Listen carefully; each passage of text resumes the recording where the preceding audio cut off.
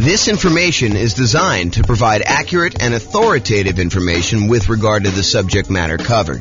It is offered with the understanding that the presenters are not engaged in rendering legal, accounting, or other professional services. If legal advice or other expert advice is required, the services of a competent professional should be sought. Welcome to the Boise Real Estate Investing and Real Estate Financial Planning Podcast.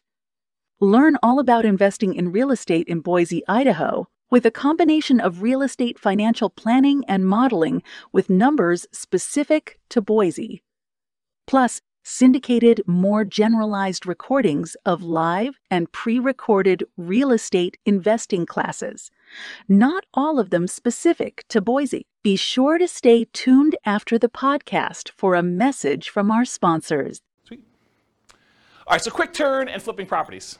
Really basic definition here. We're buying properties, we're adding value in some form or another, and then we're going to resell the properties. And it's usually as quickly as possible, although there's some variations where we slow them down. So adding value, before I get too far into this, I want to kind of classify this a little bit more. So I think a lot of people are familiar with this idea of buying a property, going in, putting a new roof on or putting new carpet in, updating the kitchen, adding bathrooms, rehabbing the bathrooms, those types of things. But adding value doesn't always have to be that. And I'll even go off on another tangent for a second here. There was a period of time, many years ago now, where I used to cater to fix and flip investors. That was like my niche. I was a real estate broker, and that was my main strategy, is I would cater to real estate investors. And I'll tell you a little bit more of the story, because tonight would be the night to do it. Most real estate brokers, they work this way. They go and they kind of do marketing in order to find clients. The client comes in, they say, hey, listen, I'd like to buy a property that has this kind of characteristics. And then the real estate agent would go try to find those properties, go show them those properties, help them write a contract in that property, and then help shepherd them through being under contract to closing.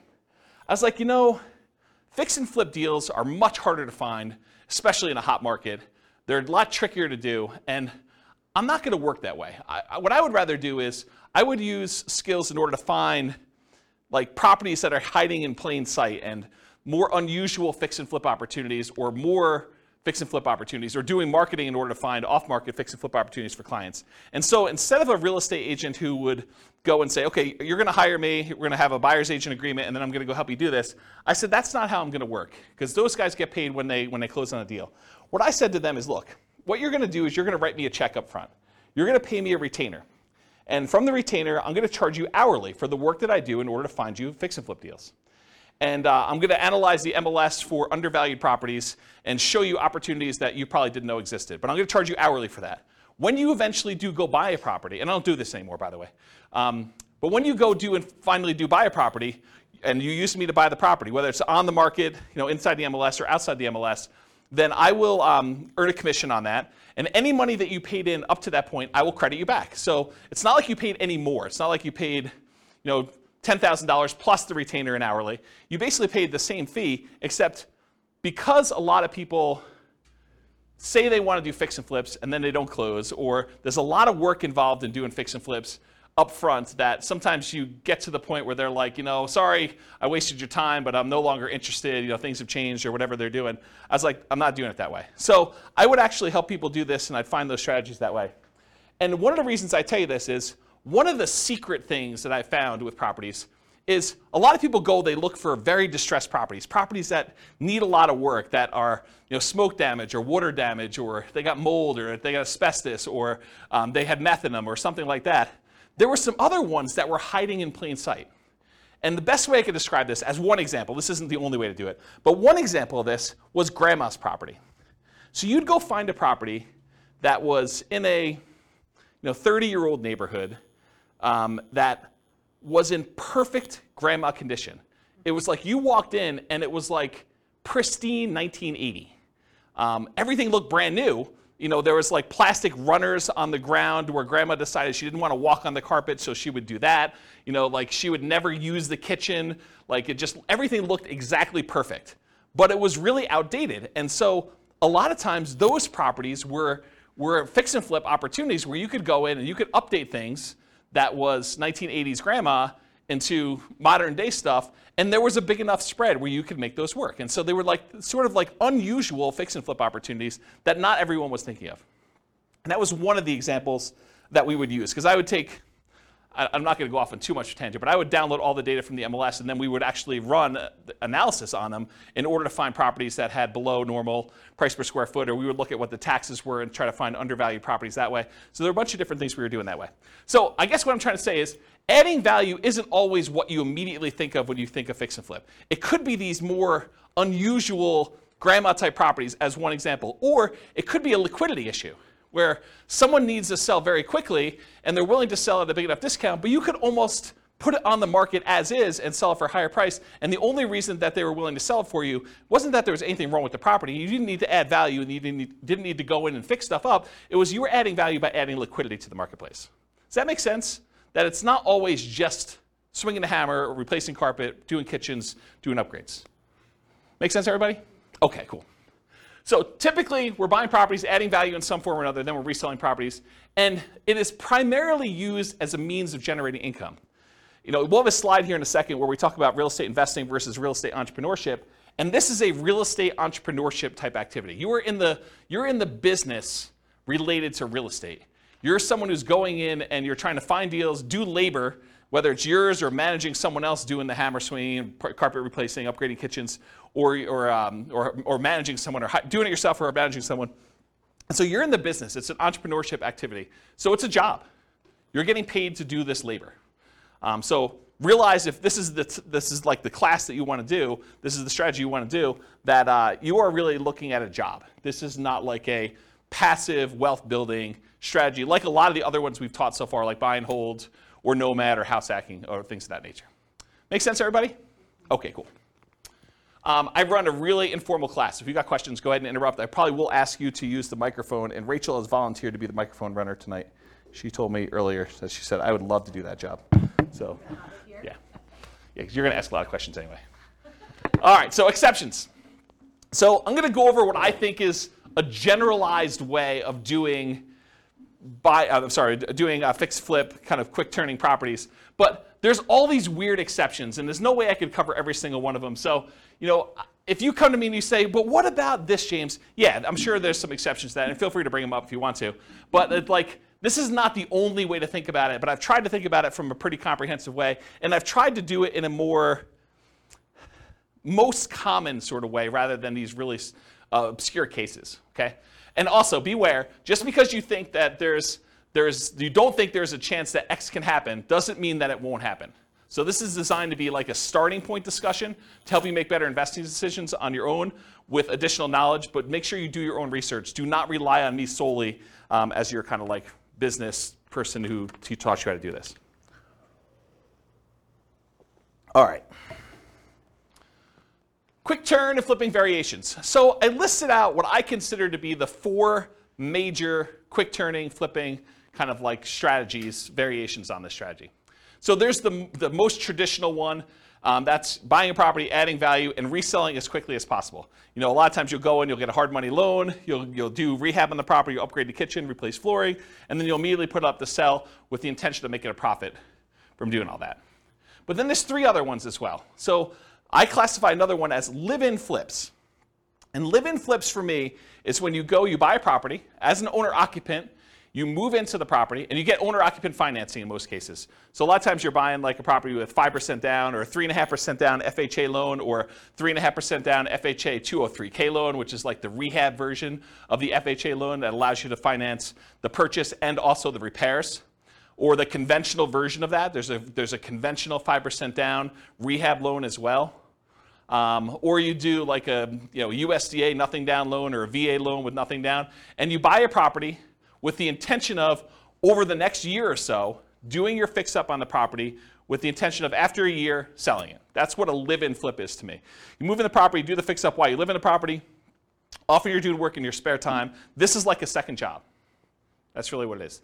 After you get done with your regular job, you come home and you start fixing up the property. There's a variation on this, and I call it the 2-year tax advantage live-in flips, or slow flips. So the first live-in flip is like you're doing it at a reasonable time. Technically when you get the loan for an owner-occupant, you agree to live in the property for a year. So it's going to be hard for you to do it faster than a year. And there's an incentive, a tax incentive for you to wait a year. And that if you wait more than a year, you have long-term capital gains on any gain you had on the property. So that's a 15% tax rate usually, unless you're in some weird tax situation, but usually a 15% tax rate for after a year's point for doing the gain on that. But sometimes you'll say, hey, listen, I want to go and buy a property and I want to live in it 2 out of the last 5 years because I don't want to pay any taxes, any capital gain taxes on the sale. And so you buy a property very similar to the regular live and flip, except you move in with the intention of staying there 2 years. And the reason you do that is instead of having to pay that 15% capital gains tax rate after you've lived there for a year, you decide if you wait another year, then I can do it and not pay any tax on the gain at all. Okay, so that's one of the reasons why you do that. And then the final one, it's a variation on the regular flip. So the traditional flip, you're buying a property, usually getting hard money loan or paying cash or something like that, and then you're doing the fix up and then you're reselling it. With the partnership flip, you're going to partner with the seller. So instead of you going and getting hard money loan or some other type of financing, you go to the seller and say, look, Mr. Seller, your house needs some updating and I can get you more than what you would net if you partnered with me and do this. And I will go in here and I will pay for, out of my own pocket, to have contractors come in and do all the work on the property. And then when we sell it, you'll pay back all the money we paid for the upgrades, we'll pay off your loan, and we'll split the profit. And I think we could do better than that. And so the idea behind a partnership flip is instead of you buying the property from the seller, doing the work and selling it, you partner with the seller, you do the work, and then you both sell it and you split the profit in some form or another. So that's what a partnership flip is. Okay? Any questions on the 4 strategies? You guys knew about all those? You have the microphone? Yeah, it should be on. It doesn't project your voice. Just so records. with the partnership flips, how is that price difference determined, the spread between what it would have sold for before and then after? Is it just based on a pre-renovation appraisal? Or how is that price determined? It's completely negotiated between you and the seller. Okay. So you can structure these any way you want. It's whatever you can get a seller to agree with, right? So I don't think a lot of times you're talking about, this is what you would have gotten, although maybe that's part of your presentation. This is what you would have gotten if you hire a real estate agent. It's going to be 6%, and most buyers are going to come in. They're going to negotiate the price down, and so you got another 2 or 3% that way, and you got your share closing costs. And so by the time everything's said and done, you're talking at a 13% discount from where you thought you were going to be. And so what I do is we're going to be able to do this. I'm a real estate agent. I can sell the property for us, so we're going to save some money there. I've got contractors and everyone else who could do all this work, and I get discount because I give them a lot of business. And then you go in there and you sell yourself as to why you can go and do it and why you can make them more money than if you did it yourself. So you do whatever the negotiation is for yourself to do that presentation. Does that make sense? Okay. Okay, cool. Any other questions on this? Yeah, good, Mike. Thank you. I've been seeing some houses, like say in Kansas City, Yeah. Missouri, and they're really cheap. Yep. Have you done any where you can do not an assumable loan, what do you call it? Subject to loan, where you just take over the property and then make an agreement that after you're done fixing the property, you will then pay them. But in the meantime, their mortgage is being covered? Sure. Yeah, you can structure it that way. That's just a variation on the partnership flip, right? You're going to go in there and you're going to say, look, it's not even subject to. I mean, you honestly could do it where you just say, look, I'll pay the amount that your mortgage is. If you want to do this, it doesn't have to be done this way. But you could say, I'll pay the amount that your mortgage is. I'll rent the property from you while we're doing the rehab, or we're partnering on this, and so I'll just cover the holding costs for that. But I don't think you have to, unless it's a person who's in a distressed situation and they would otherwise lose the property. So you don't have to offer that, but it's a way you could do it. It's another tool in the tool Well, it's chest. just less coming down, less money you have to put up front, because you could put that into the rehab, right? I don't think so. I think that if you have the seller pay for the holding costs while you're holding the property, I think that's actually better than you coming up making the monthly payments. Say that again? Yeah, so the seller still owns the property in the partnership flip version, and so they're making the payment. So I think you coming out and volunteering to make the payment, I think that's actually worse for you. Make sense? Yeah. Yeah. All right, any other questions on this? Do you have a question, or are you just holding the mic? Okay. I thought you were grabbing for it like you were going to ask questions. Okay, cool. All right, so is this quick turning flip model, is it more real estate investing where you're taking money, you're investing in something, doing very little work, and expecting to get a return on your investment? Or is this real estate entrepreneurship where you're putting in manual labor with the expectation of making a profit on your labor? What do you think? Is quick flipping, quick turning properties, flipping properties, is that more investing or is that more labor? Labor, absolutely, right? So this is one of the obvious ones where before some of the other ones were like, you're doing a little bit of work, but you're putting money in the deal. This one I think is very clearly on the side of real estate entrepreneurship. So for flipping properties, most folks are typically investing their time and often a little bit of money, so it's mostly an entrepreneurial activity. Okay, so money required. I would love to be able to tell you that you can go flip properties with nothing down, no money out of pocket at all. I think that while that can happen, it's really, really hard to do, okay? So in most cases, though, here's what you're going to need to do. First of all, you're going to need to do some type of marketing to find or acquire the deal. So marketing to find or acquire the deal, it's especially true if you're wanting to do these partnership flips, where you got to go find a seller before they've listed their property in the MLS, before they've listed it for sale by owner in a lot of cases, although I guess you could find some of those as well. But really, you're trying to find somebody who is way upstream of listing their property so that you can do that. And you usually do that through marketing. So a lot of times that marketing is paid. So you'll need some money for marketing in order to do that, especially with partnership flips. And it is true somewhat to deeply distressed properties that need rehab, although you can find those in the MLS as well. But most of the time for marketing, you're going to be doing these kind of like partnership ones. You'll also need money for down payment and closing costs. So when you acquire property, you're probably going to have some closing costs. Could you go find like a hard money lender who's willing to loan you 100% of the purchase price, and they'll roll your closing costs in, and they'll roll your upfront points in, and they'll have no monthly payment due on the property while you're doing it? Yes, you can if you can get a good enough deal where you're doing that, but I think that would very limit the deals that you could do. You'd have to really only do the creme of the creme, the kind of like top deals where you can get the biggest discount and where you can make that work. And I think if you want to do more deals, you want to do more deal flow, you'll probably need some money for some type of down payments. So in some cases, you might be able to do it with no down payment. For example, you bring in a money partner, or you do a partnership flip, or you find an exceptional deal and using a hard money lender, it doesn't require a down payment. So those are like the dream cases if you're trying to do this with no money. In most cases, though, you will need a down payment. There's a lot of hard money lenders that they're like, hey, look, I want you to have some skin in the game. Or I'm willing to go up to whatever this loan to value is. You're not able to quite get a property at that loan to value, but it's still a profitable deal to do. And so you probably need to have a little bit of money in the deal if you do those. So in a lot of cases, you'll need that down payment. Some hard money lenders may require anywhere between 0 and 20% down. I've not seen any more than 20, but it's possible you could find someone who's more than 20%. Or conventional loans, you could do these kind of conventional non-owner occupant loans as little as 15% down with PMI, although it has to be in good shape. It has to be a property that you can get a conventional mortgage on. 20% or more for properties that qualify for conventional financing, and not all will qualify. So if it doesn't have the basic stuff that a property needs, the kitchen doesn't work, doesn't have bathrooms, things like that, or it's uninhabitable, you're going to have a hard time getting a conventional loan. But grandma's property, you can get a conventional loan on because it looks perfect. You went and looked at the property, you're like, there's nothing wrong with this. I can move in. Okay. Also, you can do live-in flips where you could do them with nothing down, a VA loan or a USDA loan. Those are nothing down loan programs. Or an FHA loan, 3.5% down. And there's an FHA loan that allows you to do rehab costs included with the loan. That's the FHA 203K loan. And then that would be 3.5% down. And they'll loan you repair money too with 3.5% down. Just a side note, you cannot do your own repairs with the 203K. You have to hire a contractor. It's part of the loan contingency. They kind of like do it out and pay the contractor directly. Or you can do 3% or 5% down conventional loans. And there are versions of conventional loans that also allow you to do repair money as well. And then I think that's it for the live-in flips. Some flippers may opt to use their own cash or cash-like equivalent. And what I mean by cash-like equivalent is you own a property free and clear, or you have a HELOC on another property. You could go access your own money and use it like it was cash, even though you're just borrowing from yourself. Okay? So some flippers may opt to use their own cash or cash-like equivalent instead of paying hard money lenders to improve profitability.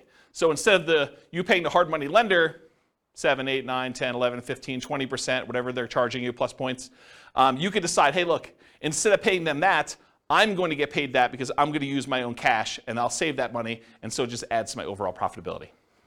Okay? So for down payment, that's kind of like all the different stuff related to that. In addition to money to acquire the deal, down payment and closing costs, you also need repair or rehab money. So, some hard money lenders may loan you rehab money, especially if you buy it at a big enough discount. But in most cases, you're going to be really close. You're going to need to come out of pocket for a lot of that rehab money.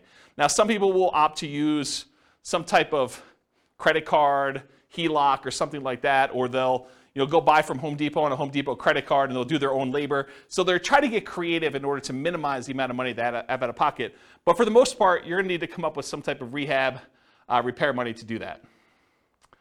Holding costs. So a lot of times, even if you do a hard money lender, they're going to want you to make payments. A lot of times it's interest-only payments on the loan. Some of them will do like, we won't do payments for the first 6 months. It's already rolled into the cost of the loan, or maybe they'll add it to the loan balance. Well, they won't require you to make monthly payments on it. But not all hard money lenders are like that. And so you'll have some holding costs on the loan while doing the rehab. And once you've done the rehab, marketing the property for sale. So you may have 3-month rehab period or 4-month rehab or 6-month rehab. And then after that, you have 2 or 3 or 4 months in order to market the property and then wait for it to close before you can get paid. So you might have 3, 4, 5, 6 months of holding costs between rehab period and marketing period in order to do that. Does that make sense, everybody? Okay. And then marketing or staging costs to sell, or hiring a real estate professional who could do that for you. So you don't have to be the one to do the marketing costs of get it in MLS and put up the signs and do yard signs and get it out and distribute flyers and print up flyers and floor plans and photos and all that other stuff, or staging of the property. You can hire a real estate professional to do that, but realize that's a cost that's usually coming out of the sale if you're not doing it yourself. And then finally, I guess it is finally, reserves. So you should not be doing flipping properties without reserves.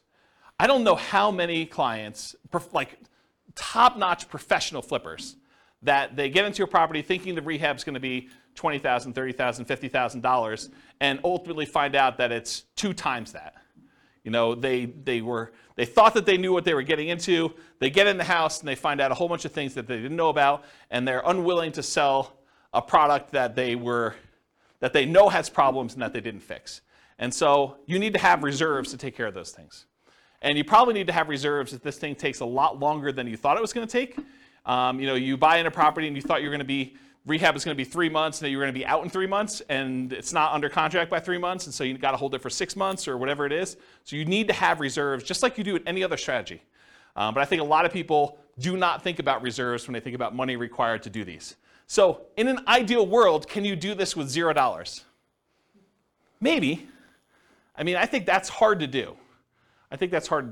And I did model it with you doing it with $0. I kind of gave you the benefit of the doubt when I do the quantitative modeling at the end of the class, but I think you'd be hard-pressed to do this with no money. So I think the more you have, the more deals you can do, the different types of deals you can do, which makes you just better in this business overall. Any questions on that? Oh, I had one other thing I had in here. Oh, some people will borrow some of these expenses, like the repairs, rehab, marketing, staging. It is very difficult to borrow down payment. So if you're thinking, okay, I'm going to need 10% down, it's really, really hard to borrow that. I'm not going to go into detail on this, but you could borrow it from yourself in a really twisted, messed up way. And I'm going to tell you this, but I'm not going to go into detail. You'll have to really think about this and you're going to figure it out. But imagine you want to do flipping. This is really messed up. You shouldn't do this. Just warning, don't do this, but I'm going to tell you how to do it. So imagine for a minute, you got 3 months or 6 months before you're going to have to do this flip deal, right? And you know that you don't have the down payment. But you're spending money on groceries and car payment, all the other bills that you normally have. You could, not that I would encourage you to do this, but instead of taking the cash that you would normally use for groceries and doing your car payment or anything else, you could actually charge these regular living expenses on your credit card, roll up a credit card balance while the cash balance in your account is also growing, but the cash thing you could actually use for down payments, where before you could not use the credit card. Now you need to qualify with your debt to income ratio because you got to cover that debt and stuff too. And I'm not going to go into too much detail on this because I think it adds a lot of extra risk if you do it this way. But if you're like desperate, that is one strategy that you probably could do, which as soon as I say it, I regret telling you. But I did tell you don't do it. I did tell you not to do it. But that is a way to kind of get around the thing if you don't have down payment money. Have you done it when you started? What's that? Have you done it when you started? I bought a property on a credit card.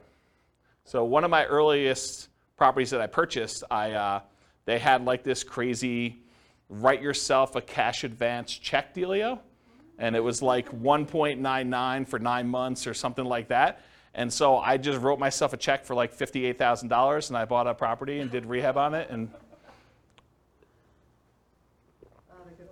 So you could do it that way. I mean, or partner with somebody, right? But, you be the person who finds a deal and runs the deal, and someone else comes in and they sign for the hard money loan and they provide the money, and you kind of build up to it. I mean, I think that's another way to do it, which we'll talk about in a partnership class. All right, any questions on money required? Helpful? Nice, cool. So credit required. So often you're going to use a hard money loan for the initial purchase, not always.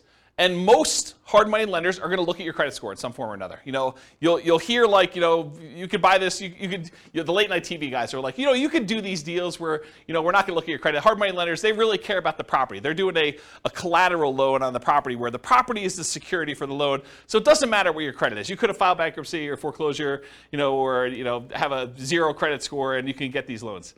Maybe there's a hard money lender who's willing to do that, but I think the overwhelming majority of hard money lenders, especially the ones with the more reasonable rates, are going to want to look at your credit score and make sure that you're able to do the deal, get the deal done. They have confidence in you to do it, and credit score is one of the ways that they can measure that. That make sense? If you're going to do conventional financing, if you're going to go in and buy a property and do like one of these conventional loans or something like that, typical credit score for that is 640. Oftentimes, the better credit you have, the better your interest rate's going to be on those. And then for these kind of less common situations, the live-in flips, it's owner-occupant financing. And you can go as low as 580 with the FHA loan in order to do your credit score with that. There may even be some exceptions where you can go lower than that with really unusual, exceptional situations. But go talk to a lender. They'll tell you this stuff. So that would include stuff like FHA, including the 203K loan, VA financing, USDA, conventional, including the conventional rehab loans, provided the property can qualify. So the property needs to be able to be in good enough condition where you could buy it that way and purchase the property. With a partnership flip, you may not need credit score at all. If your partner is going to qualify you for the loan, you don't need to do it. So in that case, it may not be required at all. And if you're buying without a loan, all cash, credit score is not required. And realize, just because I wrote these numbers up here, you can't go to your lender and say, James told me that it was this number. You need to ask them what the qualification is for their loan products at that time, because they may change. Loans are changing right now a lot. In case you didn't hear the news, interest rates rose by 0.75% today. So another big jump today. All right, any questions on credit required? Sweet. Skills required. So the primary skills required for flipping properties are, number one, you got to be able to find deals. Got to be able to find deals. That's a skill that's required. You also got to be able to estimate rehabs or know someone who can. You either got to be able to do it yourself or you got to be able to get a contractor in there who can estimate the rehabs for you. Got to be able to figure out acquisition financing, hard money lending, private lending, the conventional financing, live-in flip financing, whatever it is that you're using to acquire the property, you need to know about the financing. You need that as a skill. Then you need to either be able to do the rehab yourself, swing a hammer, do the fix-up yourself, or hire people and manage a team to be able to do the rehab. And then you need to be able to sell the property. Those are the primary strategies, the skills required in order to do quick-turn flipping properties. And of course, the skills of rehab can vary depending on whether you're doing it yourself or you're going to hire someone to do it. If you're going to hire someone to do it, you need to be good at management. You need to be able to hire managers, stay on top of them, make sure they get the job done right, know how to pay them, know how to structure all that. And then selling properties may be you hiring someone else to do it or you doing it yourself. So another way, you either need to be managing them or doing it yourself. So different skills. Any questions on skills required?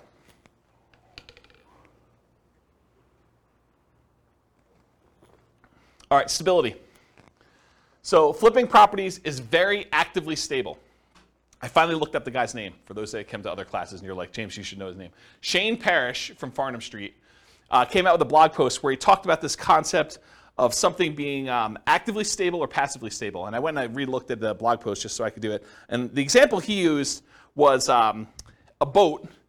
If you have a boat and you don't do anything, the boat is just kind of like naturally stable. Just sits there, floats, bounces around a little bit. But if you're not actively doing something, it's not like you're going to drown. But a jet fighter is something that is actively stable, where if you're not actually actively using the controls, you're going to die. So real estate investing, when I kind of thought about this, I was like, oh, this kind of applies to real estate investing in a weird way. I think real estate investing overall is actively stable in general. If you don't do anything with your property, eventually you'll lose your property if you don't pay taxes on it. But there's variations. There's like a spectrum inside real estate investing. For example, if you go get a interest-only loan that has a balloon at the end, if you don't do something about the balloon at the end, that's worse than if you have a 30-year amortizing loan that's going to pay itself off over 30 years. That is less actively stable than a interest-only loan with a balloon. So on the spectrum of, is this like a more active thing where you have to really pay attention to it, or if it's more passive, even though it's active because it's real estate in general, I think that flipping properties is more active. It is on the far end of you having to be actively engaged with the property almost daily until the job is done and the property is sold. Maybe a little bit less while the property is for sale, but definitely while you're rehabbing the property, you're managing that team. Unless you really have a good team in place and you could trust those guys. But for the most part, you're on top of that. That's definitely a significant job. Okay, any questions on stability? Cool. So scalability. Is flipping properties going to make you Elon Musk rich? Probably not, right? It's not super scalable. I mean, there's some advantages to it because you can get big chunks of money, but it's not like wealth building. And I got a really good slide. I think it's the second to last slide tonight, where I talk to you and I compare how much money you make buying a rental property versus how much money you make flipping properties. And it's an interesting comparison. I'll kind of show you that. But as far as scalability goes, flipping properties, it's often limited to deal flow. You got to find good enough deals where you can buy them at a discount, put in the value, and then resell them. So from that perspective, it's harder to scale. It usually slows down your acquisition speed. It can be done with a relatively small amount of capital that can usually be reused after a deal. So you go in there, you put up some money, put up some rehab money. In most cases, you're getting all that money back, and so you could reuse it on the next deal that you do. So from that way, it is scalable, right? Because it's not like you need to dump 20% into a property and leave it there as you do with like buy and hold properties. So you could reuse the money and kind of keep cycling it in through. Since it requires a lot of manual labor, it's typically not considered a scaling wealth building strategy directly, but many people will use the profit from their fix and flip deals in order to acquire long-term wealth with rental properties or nomad or house hacking or whatever in parallel. So they'll go ahead and use money from their flips in order to fund down payments for doing other strategies. Does that make sense? Okay. Any questions on scalability? Cool. Risk exposure. So I think flipping properties has a medium risk rating. And for those that watched, so those that were here for other classes, you're like, James, does your risk rating ever change off medium? Turns out Burr was high last week. So you'll see that when you see the podcast episode. But so a lot of these are medium. And there are different reasons why this one's medium too, because flipping is different risks than I think that buy and hold, nomad, and house hacking had. And it shares. One of the reasons Burr had so much risk is it combines both the strategies. It's got all the risk of doing rehab in it, and then it's got all the risk of doing buy and hold because it's both strategies. And so that's one of the reasons why it's high. It's got twice as much. So for risk tonight though, for flipping properties, fix and flips, there's rehab risks. So you're going to do your rehab on a property, and a hurricane hits, doesn't hit your property, but the price of lumber triples. Well, that's an additional risk. Or your contractors get all pulled off to do another project, or you expected to do a rehab in a kitchen. Once you kind of pull the kitchen out, you realize there's mold, and now you got to do mold remediation in the property. Or you happen to test for meth because after you buy the property, you are talking to the neighbor like, I'm finally glad someone bought that meth house, and that those meth dealers are no longer here. And you're like, what? So, I mean, there's stuff like that happens. So you have all the rehab risks, although that could happen with anything. Interest rate risk for your buyers while rehabbing. So imagine you bought a rehab property, and you were getting ready to put it on the market about 2 months ago, and interest rates just went through the roof then. So now it's much, much harder for you to sell your property because there's an interest rate risk for your buyers while you were doing your rehab. Price decline during rehab risk. So sometimes markets turn. There was a market was going a certain way, and then all of a sudden it shifted, and now it's much harder for you to sell, or the prices started to go down. And you're holding the property thinking, I can do better, and the market's kind of dropping out as you're holding on. And maybe you should have accepted that $5,000 discounted offer that you got the first day, because that was your best offer, because now the price is $20,000 below where you were. So there's stuff like that happens. And for longer flips, like 2-year slow flips, this is an extended, it might be called an additional price decline during ownership risk, because while you're holding the property for 2 years, it's possible the market changes or interest rates change or things like that, and prices drop pretty considerably during that period of time. And then, of course, your credit is at risk because if something happens and you're unable to make the payments on the loan, you're unable to sell the property, and you got to give the property back to the lender or something like that, then you could have a credit risk there. And then in addition to those risks, for partnership risks, if you're doing partnership flips, rather, your reputation is at risk, right? Because you're sort of doing something with someone else and they're expecting you to perform. And then you have all the generic partnership risks that you have there. Disagreements with your partner. He said this, you thought it was going to go one way, they sue you, there's like a disagreement over how to split the profits or what was said or who was supposed to do what. So you've got all those with additional partnership flip risks. Any questions on risk exposure? Cool. So profit speed. So how quickly are you getting profit, and what's the general size of partnerships? Like what's the profit margin you're doing there? So how quickly you make money. With partnerships, it's relatively quick. Usually you're buying a property, and once you sell it, 6 months later, 9 months later, a year later, sometimes a little bit faster than that, you're getting your profit out. And so while flipping properties, you could typically start seeing profit within 6 months, typically after rehab and sale. You may capture some natural appreciation. If you're holding the property and the market's going up like it's been going up the last year, 15% a year, whatever it's been going crazy up, you get to capture this sort of natural appreciation while you're holding the property and you're rehabbing. It's going to sell for more than you originally thought because the market's going up while you did this. And I will tell you, some flippers actually will factor that into their offer. They'll be like, look, the market's going really strong. I think it's going to continue going strong for the next 6 months.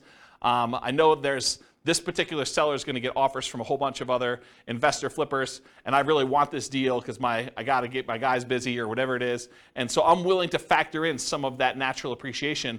I'm going to sell it. It's comping out right now at 400. I'm going to pretend it's going to comp out at 420 because I think it's going to go up 20K over the next 6 months that I hold it.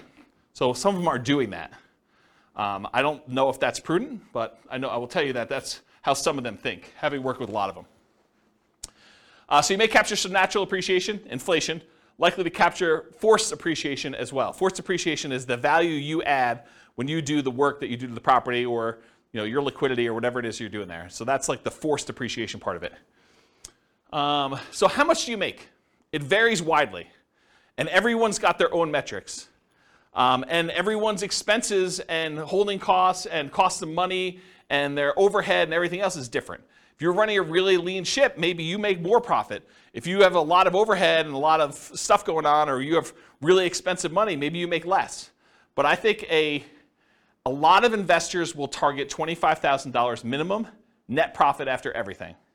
And some of them will bump that up to 10% of the sale price of the property as like a way to deal with properties becoming more expensive.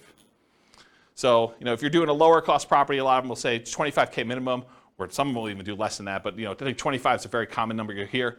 $25,000 profit minimum after all my expenses net of everything. Or if you're doing like a $400,000 property, maybe you say I want 40K. Or some people, in order to get a deal done in a really hot market, they'd rather have 25K than not get the deal. Maybe they actually bump it down to 25 in those cases. Okay? Okay, and by the way, 25K net of all expenses, not taxes. So most people are going to do that number, and they're not going to take into account their tax obligations from that number.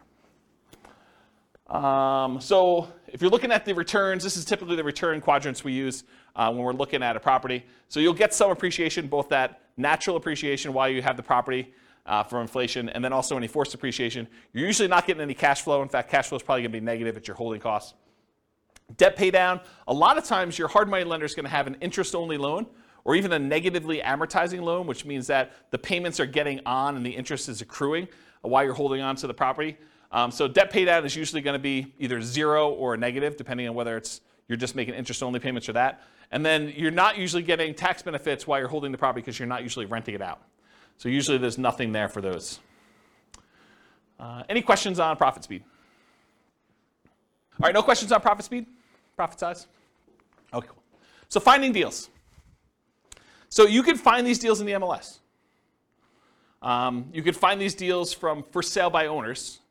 And there's really two groups of for sale by owners. Those for sale by owners that are currently actively marketing their property, like people that put the for sale by owner sign in their yard, put up their property on websites like Zillow or Craigslist or other things like that. And then you have the hidden for sale by owners. There are properties that are for sale by owner. They're not listed with an agent, but they could be properties that they haven't put out any advertising. You need to go do postcards or pay-per-click or do some networking or whatever in order to find those sellers, in order to be able to find those deals that way. And then the other most common way to find these deals is wholesalers. Wholesalers are typically people that are putting out the marketing in order to find the deals. They're marking them up by putting their profit on the deal, and then they're usually assigning their contract and allowing you to close on it and buy it directly from you. So those are really the three most common ways. You can find these deals with auctions, like foreclosure auctions or IRS auctions or things of that nature. You can also find banks that have what's called real estate owned. It's properties they've taken back in foreclosure that they have on their books that they own. And a lot of times they'll have a list of properties that are real estate owned. You got to find the right bank that's got real estate owned. It's a pretty small list, and I think most of them are not doing this right now. But I mean, there's probably some banks that still have real estate owned, especially as the number of foreclosures increase. Right now, the number of foreclosures is like at all-time lows. And then finally, tax liens, tax deeds, and tax sales. You sometimes can find a deal that way. Any questions on finding deals? All right, cool. So searching for fixer-upper deals in the MLS. So I'll just give you a couple hints about how to find these. There's lots of different ways to do it. But one of the ways is to search for these types of terms like handyman special, the word handyman, the word special, the word fixer, the word fix, the word TLC, the words needs work, mold, asbestos, and I would do all the different wrong spellings of asbestos, because I know you guys have a hard time spelling it, and real estate agents do too. So just do lots of variations on that. Damage, fire, smoke, water damage, all those types of words in order to try to find these inside the MLS. And you're going to come up with a lot of false positives, right? Like you're going to do a search for fire, and it's going to say, backyard fire pit.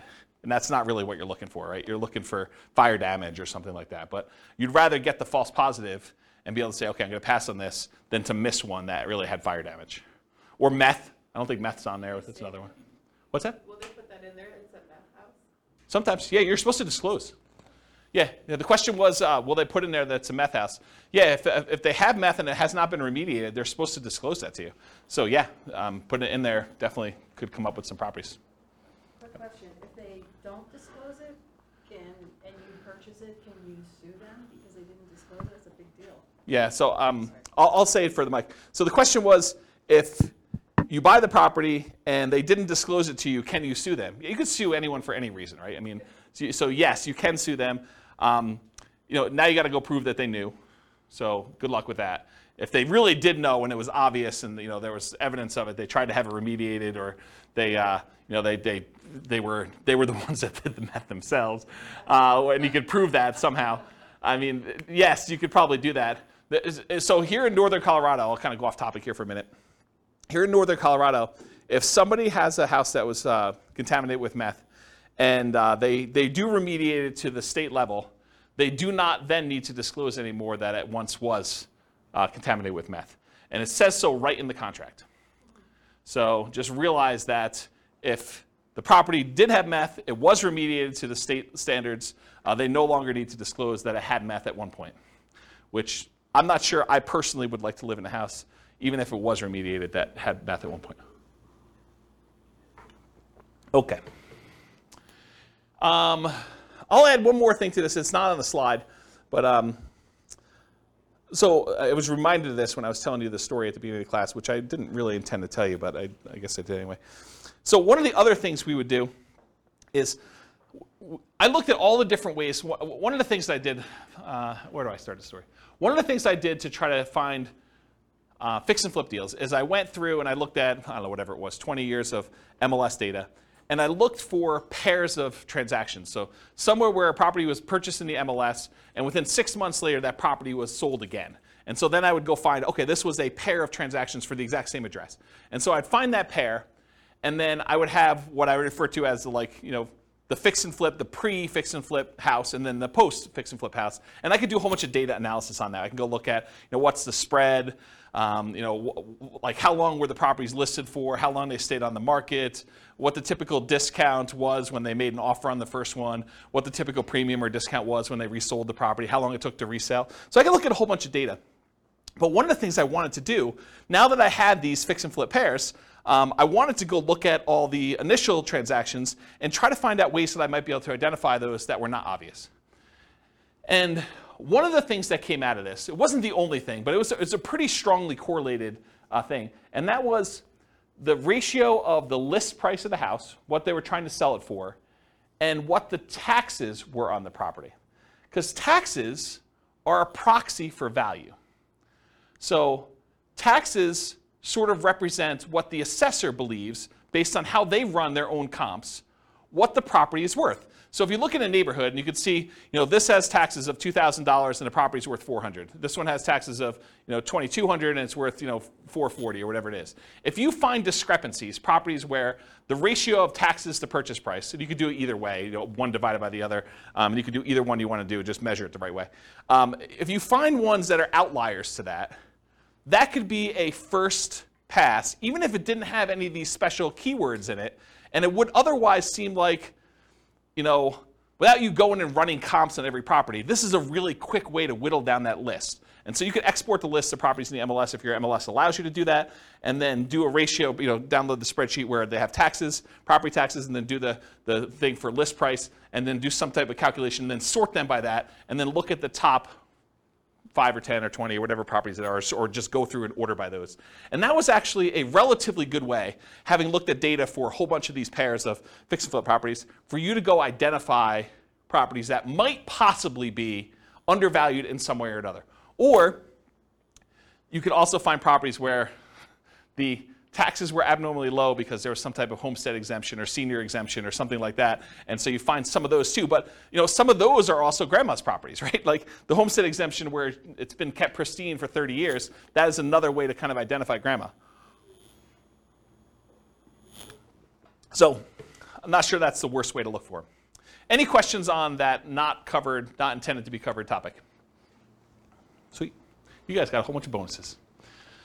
So market conditions. Oh, wait, question. Oh, dumb question. Well, I don't know about those. I didn't say there were no dumb questions. I didn't say you could ask dumb questions. Go ahead. So I know I know how to look up property tax information on homes, but Sure. Can you look up if it's homestead or senior discount? Is that listed on? I don't know. I've never looked it up that way. Okay, because I sort them by the ratio of taxes, and that's how I look at them. Okay. And I wrote software to do it. I wasn't even doing it manually. No, I understand that. I was just like, can you actually figure out that's why it's lower or not? That was one of the things I was trying to. No, I don't. Maybe you can call that in the assessor and see what they say. Yeah, I don't know. I never looked that up. They don't have to pay that much. Yeah. Yeah. All right, cool. Any other questions? All right, so market conditions. So where does this strategy shine? Like, what's the best market to do fix and flips in? So it's got to be a market where you can buy properties that need work at a discount. Right? If you're thinking you could do it in our current market, well, our current market 6 months ago, that's really hard to do. It's hard to buy any property without paying a premium over asking price and find a property that needs work. Can you still do it? Probably. There's exceptions to every rule, as I said, but it's much harder to do that. If you want to do any type of volume or scale, it's tricky to do. There are other markets that are much easier to find distressed properties that you could do fix and flip with. The other warning I'll add about this is sometimes the reason you can get very distressed properties at a big discount is because it'd be really, really hard to sell them even if they were fixed up. So I think you want to find properties that you could both buy them at a discount and that you see ones that have been fixed up that are actually selling in that neighborhood and at a decent price. You got to look at the comps of what you could sell for in order to make sure you can determine those. All right, so ideal market conditions where you can buy properties that need work at a discount, value add opportunities in some form, and then markets with strong demand. You definitely need some demand in order to do it. It's not enough to buy it at a discount. You also need to be able to sell it in a reasonable time for a reasonable price. It is challenging in low buyer demand markets. It's also challenging in very high buyer demand markets where it's hard to get a discount on anything. Any questions on that? Very cool. Accessibility or availability of deals. These can be hard deals to find. Not as hard as BRRRR properties. BRRRR properties are harder to find than fix up. Why? Anyone know? Because BRRRR properties, you need to both find a property that would qualify as a fixer-upper, but then it also has to be an amazing rental after you buy it and do the refi. So those are even harder to find. Fixer-uppers, you could buy properties that wouldn't be good rentals and sell those. So they can be hard to find, although slightly easier than Burr, I told you that. Watch out for strong availability. Might mean that it can be harder to sell in a reasonable time. And some markets are much easier than others. Harder, but you might be able to invest in remote markets to find these deals. So you can do fix and flip remotely. It is harder to do. I've done some, and it requires different skills. You really need to have a good team in place on the other end to do it, or be willing to travel, or both. But you can do it. So if your market, if you're like, I can't do these in my market, first of all, I would test that assumption and see if it's just you and find out if other people are doing it. And then if other people are doing it, then you got to figure out how to change your strategy to do that. But if it's very, very difficult, there's hardly anyone doing it here in your market, then you should go perhaps, and you really want to do this strategy, which maybe you pick a different strategy altogether. But you could go do it in another market that this is a more reasonable strategy to do. Any questions on this? All right, cool. So we're using retirement accounts. Can you typically utilize flipping properties with self-directed retirement accounts? Yes, you can. It is harder to do because it limits the work you can typically do on it. It is easier if you almost have you and another flipper almost offer each other to do the loans for yourselves at some type of swap rate or something like that, where you loan them money for their flip deals and they loan you money for your flip deals from your IRAs. Might be an easier way to kind of do that. It may also change the type of financing that you use. So might be harder for you to do certain types of loans by doing it that way. And I think I covered all that. Any questions on financing? Yeah, I want to give Mike to make it back. Thank you. But if you were able to do them through there, theoretically, wouldn't you not have to pay any tax? Depends on... Or deferred? Yeah, it depends on your structure of your retirement account. I'd have to think it through. This is not my area of expertise. But yeah, I think you would have... Yeah, if you did it inside the account and all the money had to go back into the account, I think that goes into whatever the status that money already had. So if you're going to pay tax when you pull it out, it would be taxed at that point. If it was tax-free when you pull it out like a Roth, then I think it would be like that too. There's some other weird rules too, like if you're financing stuff within there, if you're using this for down payments, there's a whole bunch of additional rules, and I don't understand this stuff that well, but UBITs and things like that I'm just not familiar with. So you'll need to get some professional guidance on that one. It's harder to do, much harder to do than doing it with someone else's IRA. You can use someone else's IRA real easy. Okay? Yeah. Any questions? Cool. So quantitative analysis. Now we're going to get into numbers, just right out of time. So flipping properties is a job. I want to point to that at the very beginning because financially, this thing shows up like extra income in our modeling.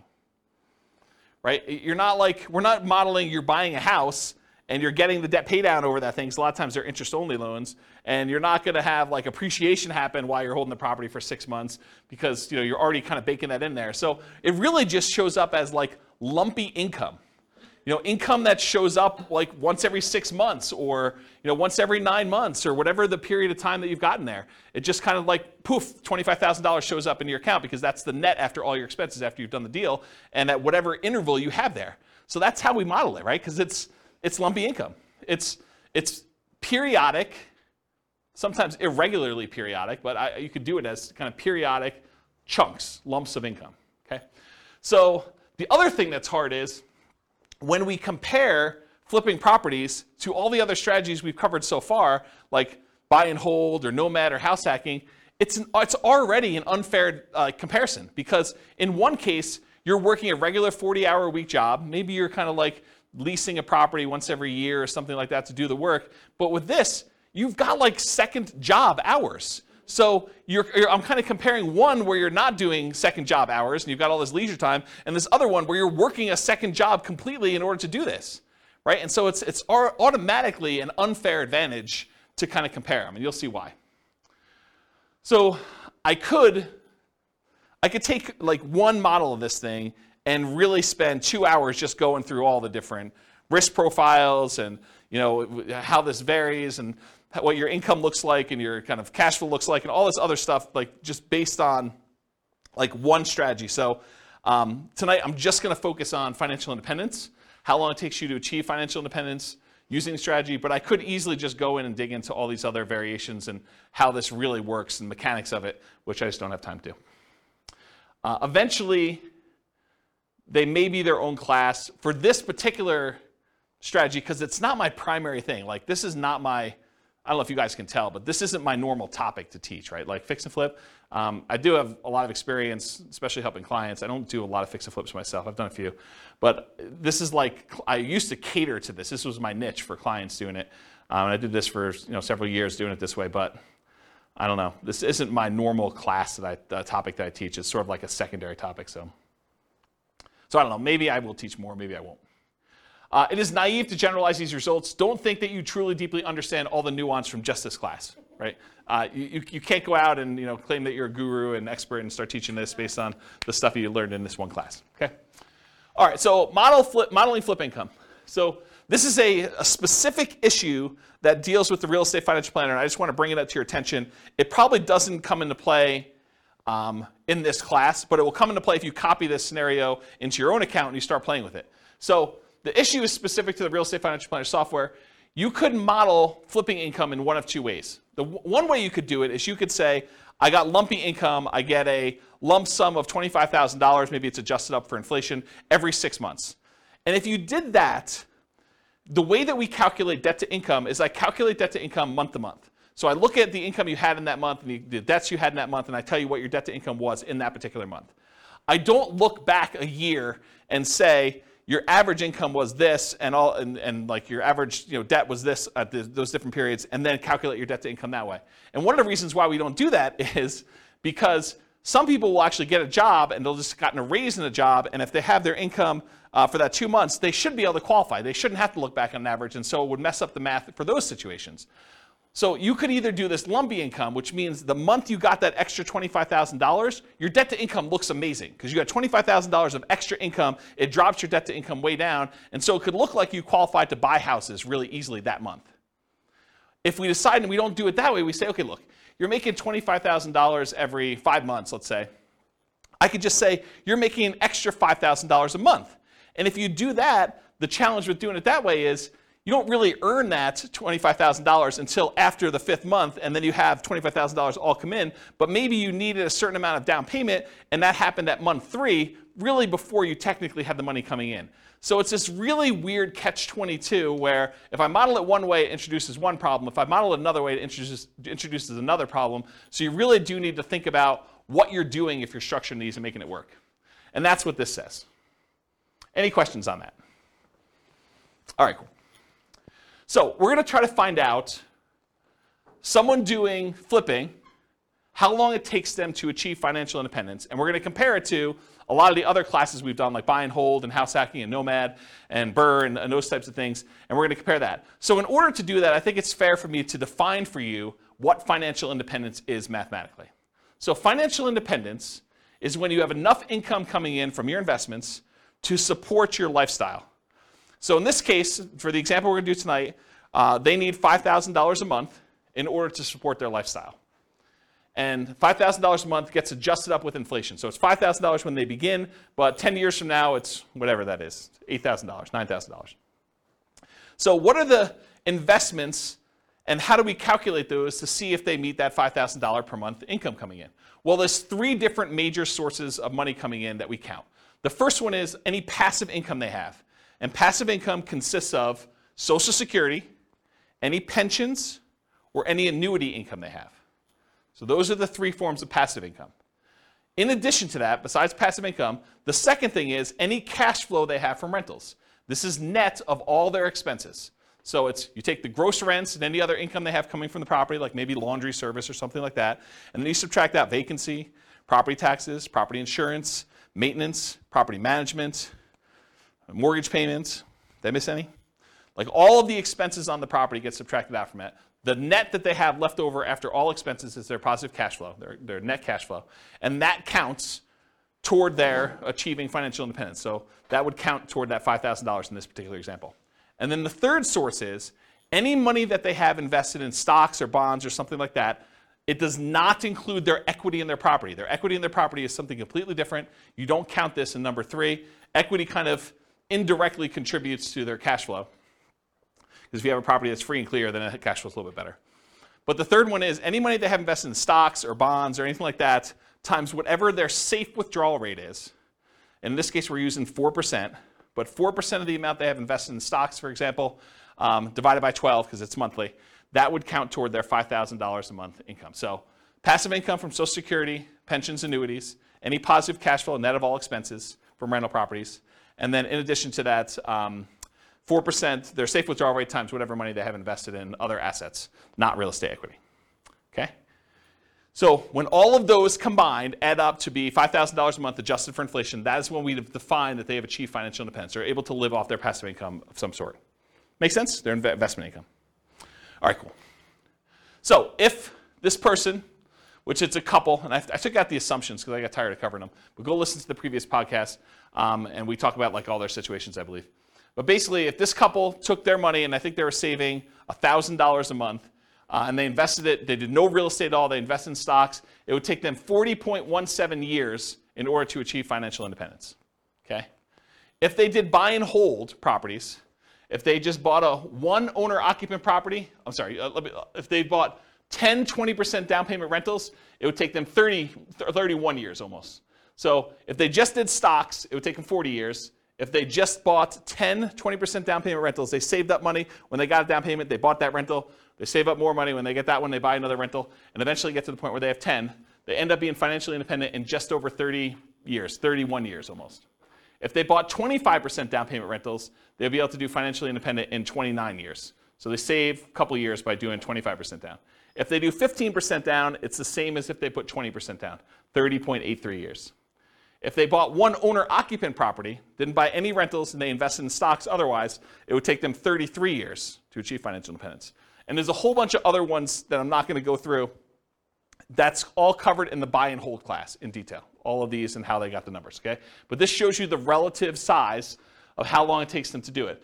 Turns out the shortest one, in case you're wondering what the shortest line on here is, the shortest one is them buying 10, 25% down payment rentals and then doing short-term rentals with them, vacation rentals.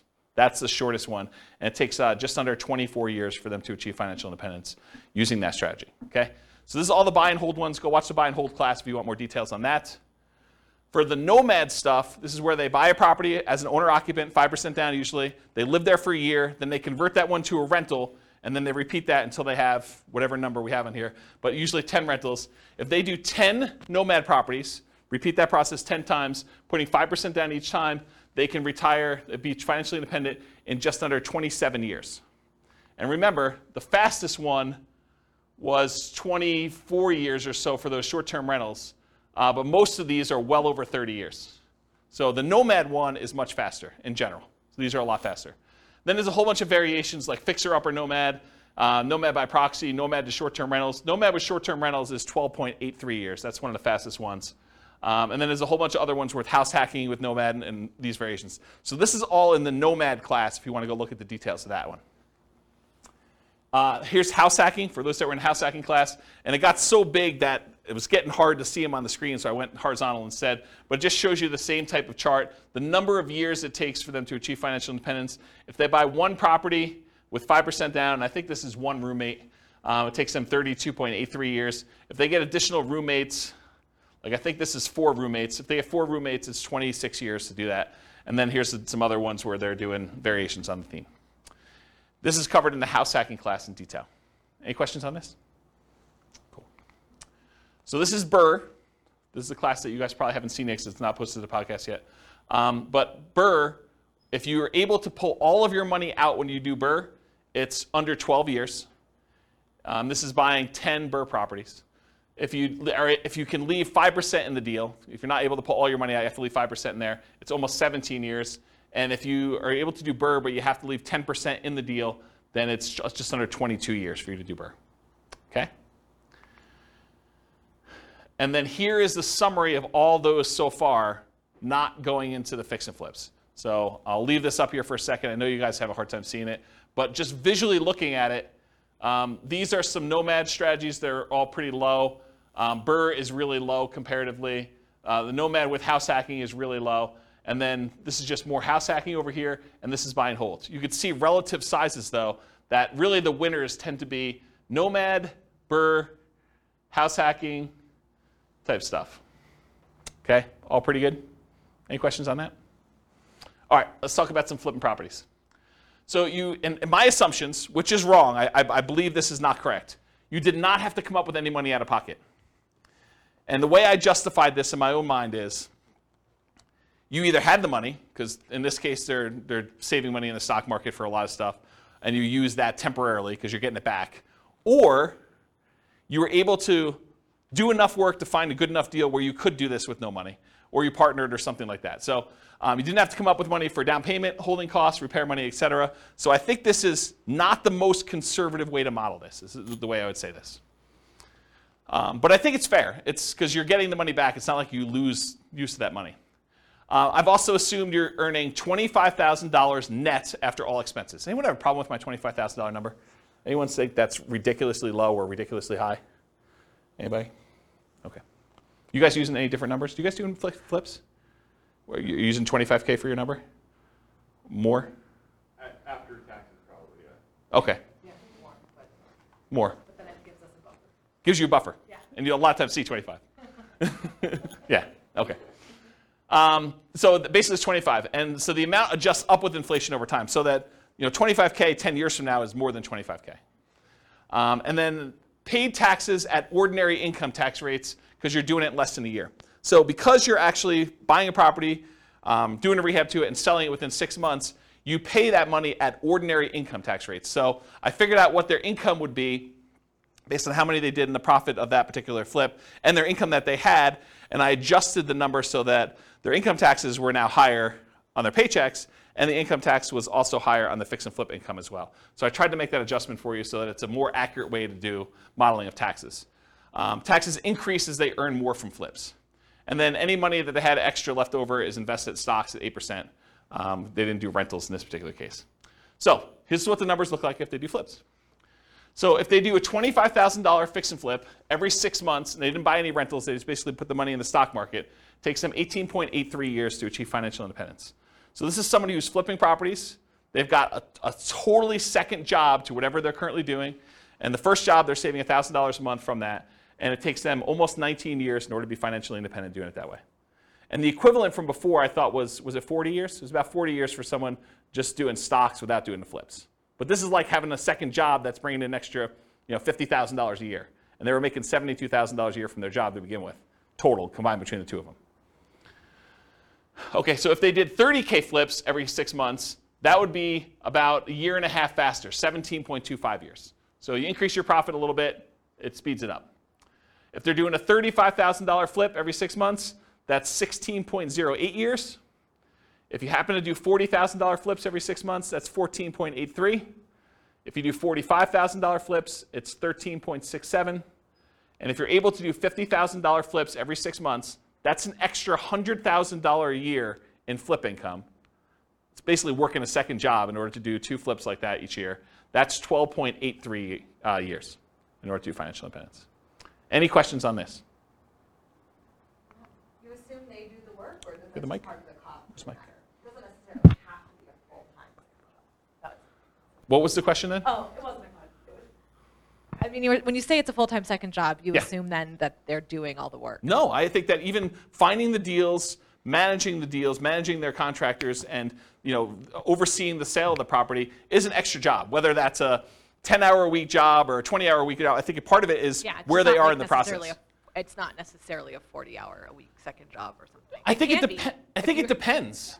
I definitely have had clients that this was their job, like they were doing this, and they were, I don't know, going and previewing homes to make sure that they had the comps right, and there's all that stuff that you don't think of that takes time up. Eventually, I think you get to the point where you're good enough and you've seen enough things where you do that. But early on, it's much more in labor. I think you get skills over time where you don't have to, where you could do less. But especially you have teams in place and you know all the stuff you buy from Home Depot or Lowe's or whatever you're doing, you get some economies of scale and expertise practice. All right. So what if instead of doing every 6 months, they did 25K flip every 9 months, or 25K every flip every 6 months, but then they buy 10, 20% down rentals with any extra money that they have, Or if they do 25K flips every 6 months, but then they buy 10 Nomad properties. So what if we did those 3 additional things? Well, they're starred. So if you do 25K every 6 months, but then you buy 10, 20% down payment rentals, 16.17 years. So it's faster than the 18.83 if they just invested in the stock market, but it's still 16 years in order to be able to hit FI for that. What if they did the 25K flip every 6 months, but they bought Nomad properties? That's 12.5 years. And remember, in our modeling, their flip income goes away once they reach financial independence. They no longer have to flip after 12.5 years. So they stop. Okay? So 12.5 years if they do the 25K flip every 6 months, and then they buy 10 Nomad properties. And then if this is they do flips every 9 months, it's 22.83 years if they do that. Versus if they did it every 6 months, it's 18.83. So it's 4 years longer if they only do one every 9 months instead of one every 6 months. Any questions on this? Just as an aside, because you guys have seen several of these classes already, at least some of you have. Do you like this format where we do like qualitative and then we go into quantitative? You guys like that? Okay. All right. Any other questions on this? Okay, cool. Let's talk about live-in flips. So if you're doing a flip, if you live in the property or otherwise, but if you do a flip and it's less than a year, you pay taxes at your regular income tax rate. So if you're flipping a property and you make a profit on it, whatever profit you made on that deal after all your expenses, then that gets taxed at your ordinary income tax rate. And I'm not a tax guy, so go verify this with your CPA. But this is my understanding. If you do the flip for a year, or if you live there for a year and you do the flip, then you're paying 15% capital gains, long-term capital gains tax rates. And there are some exceptions where if you have an income below a certain threshold, I think, maybe even there's one for above, though I don't think so. But I know there's one where if you earn below a certain number, then I think your long-term capital gains rate is actually 0, if I'm not mistaken. But it's a really low income. But otherwise, if it's over a year, in most cases, it's going to be a 15% long-term capital gains rate tax rate.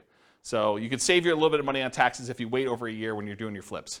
Although I'm not sure that's incentive enough for you to do shorter ones, and I'll show you that here in a second.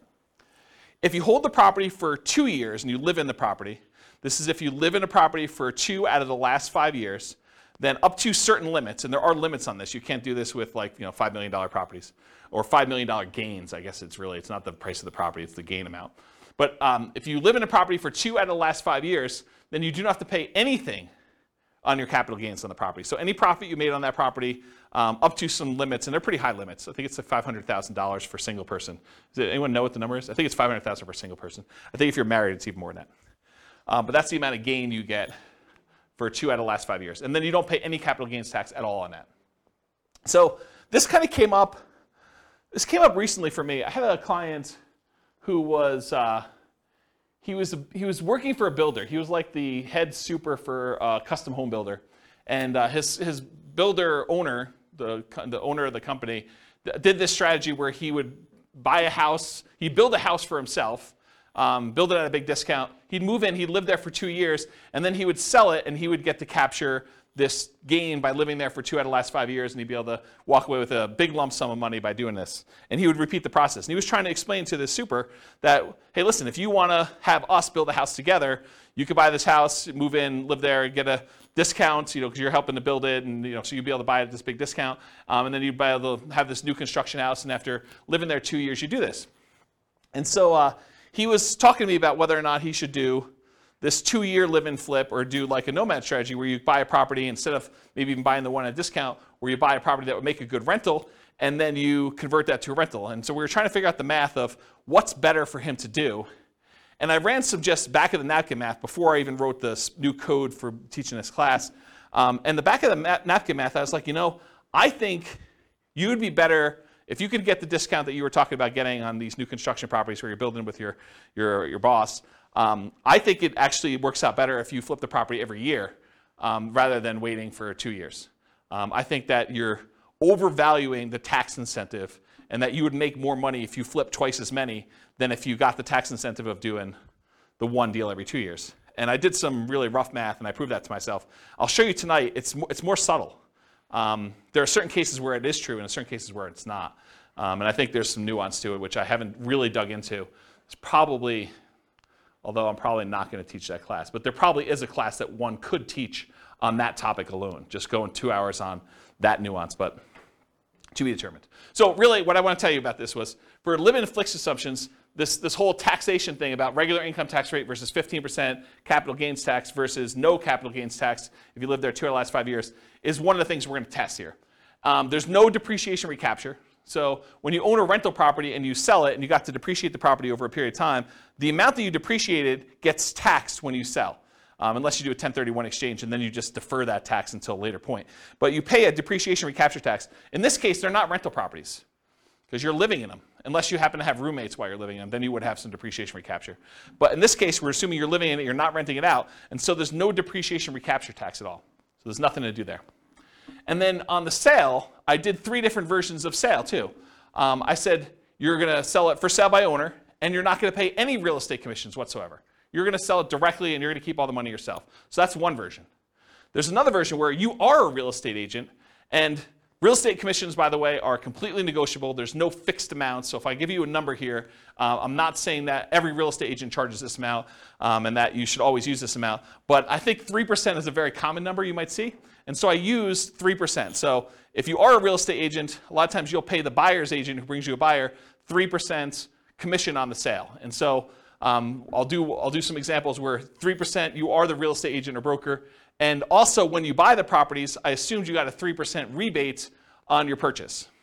So I'll do some examples here where you're doing live-in flips, and when you buy the property, maybe you put 5% down, and then you got 3% back when you bought it. So you get a little discount there as well. And then the last version of this is you are not a real estate agent, and you're not selling for sale by owner. You're going to hire an agent, and I just arbitrarily picked 6% as a real estate commission. Could have been 5, could have been 3, could have been 7, could have been 24. But I picked 6% as a real estate commission you paid for both the buyer's agent and the seller's agent to sell your house for you.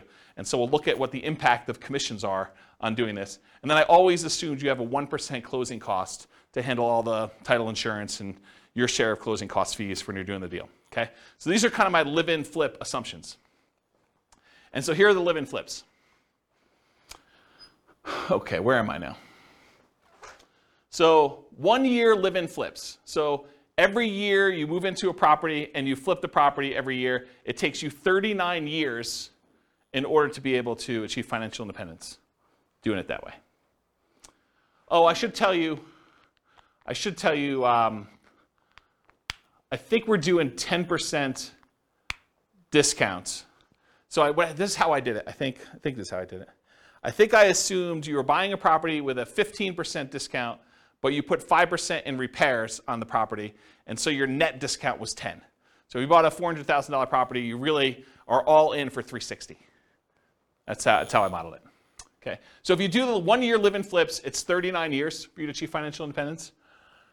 If you do the 1 year live-in flips and you do for sale by owner, where you have no real estate commissions that you have to pay because you're doing it yourself, that's 26.67 years. So you save almost 13 years by not using the real estate agent on your sale. If you do the 1 year live-in flip and you are a real estate agent, where you get a discount when you buy and you only have to pay half the commission when you sell, then it takes 1 year, well, about whatever that is, a little bit more than a half a year longer, 27.25 years than if you did it for sale by owner. But it's still faster than if you did and you had a real estate agent do your sales. Okay?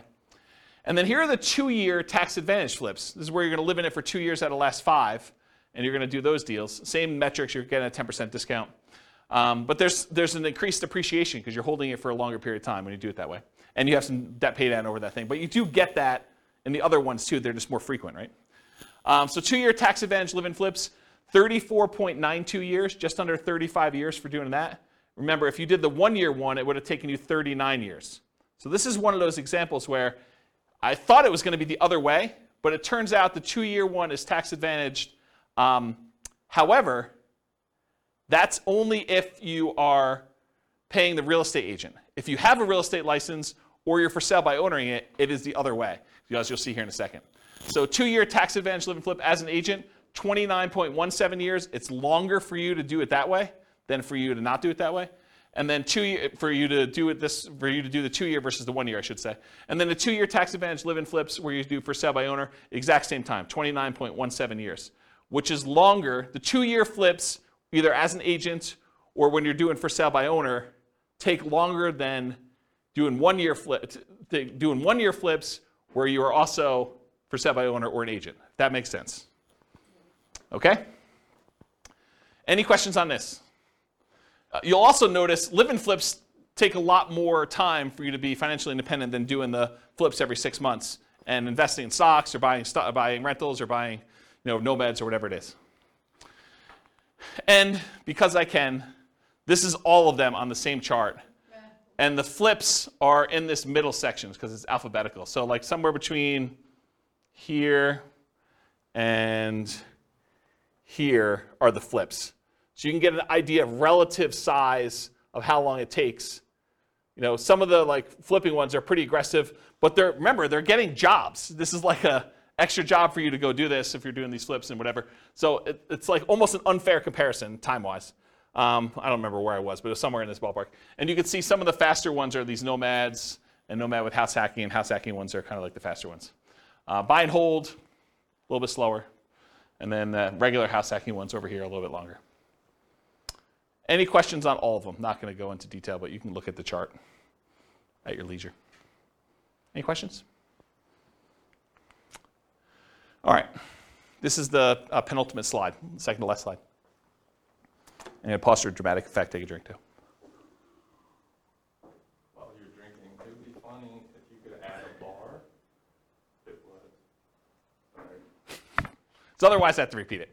It'd be funny if you could add a bar on that of getting a minimum wage job for 20 hours a week. Extra? Yeah. Yeah. Compared to the...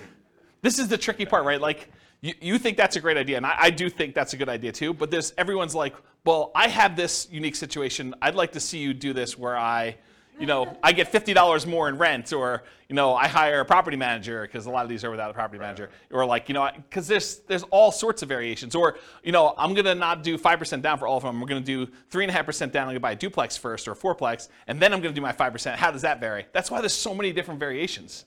I mean, this is literally why I've zero concern. I'm doing like Real Estate Financial Planner podcast where I take one of these scenarios, and each episode is me diving deep into one, and then I go and I drill into exactly what's happening, and I can compare it to another scenario that was before and show you how it's better and how it's worse and stuff like that. I have zero concern that I'm ever going to run out of these, right? Because I think I'm on buy and hold, 25% down. And I've got all these to go with all sorts of variations of doing this. And what happens if I make more? What happens if I make less? Property manager, not property manager. Stop working before I technically hit FI and see if I can coast in. And there's all sorts of weird stuff to do. Yeah, because I was just thinking, you said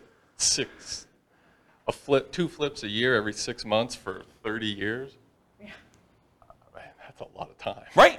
I totally agree. Yeah, and we all know that house hacking is the equivalent of getting a side hustle, right? So you could do side hustle, go look at the house hacking ones. Those are kind of the equivalent, right? It's like getting a job for $650. You could look at it that way. There's lots of weird ones. So. All right, so this slide. I used to have a very different version of this slide that I would teach. And the old version of the slide, I'll jump to the punchline, then I'll walk you through this one.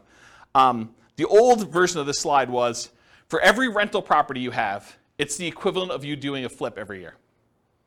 So for every rental property you own, it's the equivalent amount of money that you would make from doing a flip every year. And I'm going to walk you through what I mean by this. So I just randomly took the properties we were buying in all these other scenarios, and I jumped to year 10, just to show you what year 10 numbers look like. So in year 10, the amount of money you make from appreciation on the rental, using a 3% appreciation rate, was about $15K. The amount of money you made in cash flow on that property, I think this is 20% down. The amount of money you made in cash flow on that property was $6,720. The amount you made from paying down on the loan was about $6,000, a little less than $6,000. And the amount you made in cash flow from your tax benefits, cash flow from depreciation, was about $2,600 and change. Okay? Add all those up together, it's about $30,000 in that 1 year from appreciation, cash flow, debt pay down, and the tax benefits of owning that rental property. Squint really hard, it's about 30 grand. If you do a 25K flip, About 10 years in the future, they're worth about $33,000 in change as your flip amount. So for every rental you own, it's very close to the amount you make in a flip over time. You make a little bit less earlier on, you make a lot more later on. But if you look at the chart, if you did like a chart of what your flip would be, going through all these ones, and then you did a chart showing you what your profit, overall profit from these 4 areas for doing a rental property, they're very similar. Okay? And that's every year. This is every year. This is the appreciation in this 1 year. You know, do a $4,000, $400,000 property at 3%. It's like 12 grand, right? So yeah. And then cash flow, I mean, it's what it is. It's like $500 a month. So yeah. Interesting, right? And is there more work doing a flip or doing a rental? One of them kind of becomes, especially if you have a property manager, one becomes very passive and it just kind of like propels itself. So then when you have 10 rental properties, it's like doing 10 flips a year. Another way to think about that. Okay? Now, to be fair, like the counter argument is, but flips are all cash now money. They're all like the side, right?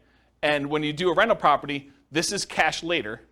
Appreciation and debt pay down is equity in your property, which unless you do a cash out refinance or you sell the property, that's money being held and internally compounded for you for later. This money is now. With flips, all of it's this side, right? All of it's cash now. That's the counter argument. But in some cases, you want to have, you know, tax optimized returns later, because you're not paying taxes on the appreciation except for property taxes, and you're not paying taxes on debt pay down except whatever you had to pay for the income you earned that paid for this, right? So this is tax deferred in a lot of ways, where all the income you have coming in from the flips is money you have to pay taxes on that year, unless you're doing something weird, like the 2-year deferred flip or something. Any questions on this puppy? Oh, you have, all right, so conclusions. So I went through some numbers tonight, but assumptions matter a lot. Like, you can't go and say, oh, I attended this class once and James said that this particular strategy is always the best. No, because in different market conditions for different people with different income, you know, different relative skills, different appreciation rates, different rent appreciation rates, different stock market rates of return. Some will do better than others, some will do worse than others, and some may be very, very, very different than what we showed here tonight. So you can't just say automatically, this is the best. I think what you have to do is you either need to do the math yourself, or you need to put your own stuff into the Real Estate Financial Planner and model it out, and then change your strategy and do a variation strategy, and then compare the two. I'll also add one other thing. We really only looked at one measurement. We looked at how long it takes to achieve financial independence, when in fact, there's a lot of things to look at, right? There's the risk profile. You know, doing one strategy gives you a lot more risk. Like doing something where you only invest in the stock market gives you all that stock market risk, whether that's good or bad. You know, doing ones where you're buying 5% down rentals gives you a lot more leverage risk of the real estate. You know, that price resiliency or the equity resiliency and rent resiliency stuff that we kind of talked about at the beginning, where, you know, rents decline, that's potentially problematic. 80 flips. So you have all that flip risk, right? And with BRRRR, you have the flip of, you have all the additional BRRRR risk in there too. So like all these strategies have different risk profiles. And so one may be faster, but it may also be a lot more riskier, where if you ran a Monte Carlo simulation where you had all these variables for price appreciation, rent appreciation, stock market rate of return being variable, mortgage interest rates being able to go up or down on you, inflation rate becoming variable, like all those things becoming variable, you may find one has a much wider range of values where, yeah, maybe you can retire really, really early if things go your way, or maybe it's like forever where you don't actually make it with this particular strategy, where another strategy might have a really narrow band where you're almost certainly going to take longer to get to financial independence, but you're definitely going to be financially independent within a 6-year period. And so you might see that if you run your numbers and have certain things happening. You can go to realestatefinancialplanner.com/model, pick your city, and over time, it's not all done at this point, but over time I will be adding all of these strategies in so that we use the numbers for that city, and you could just copy any of the scenarios into your own account and just start from there with numbers that are very similar to whatever city you're in to be able to do that. Okay.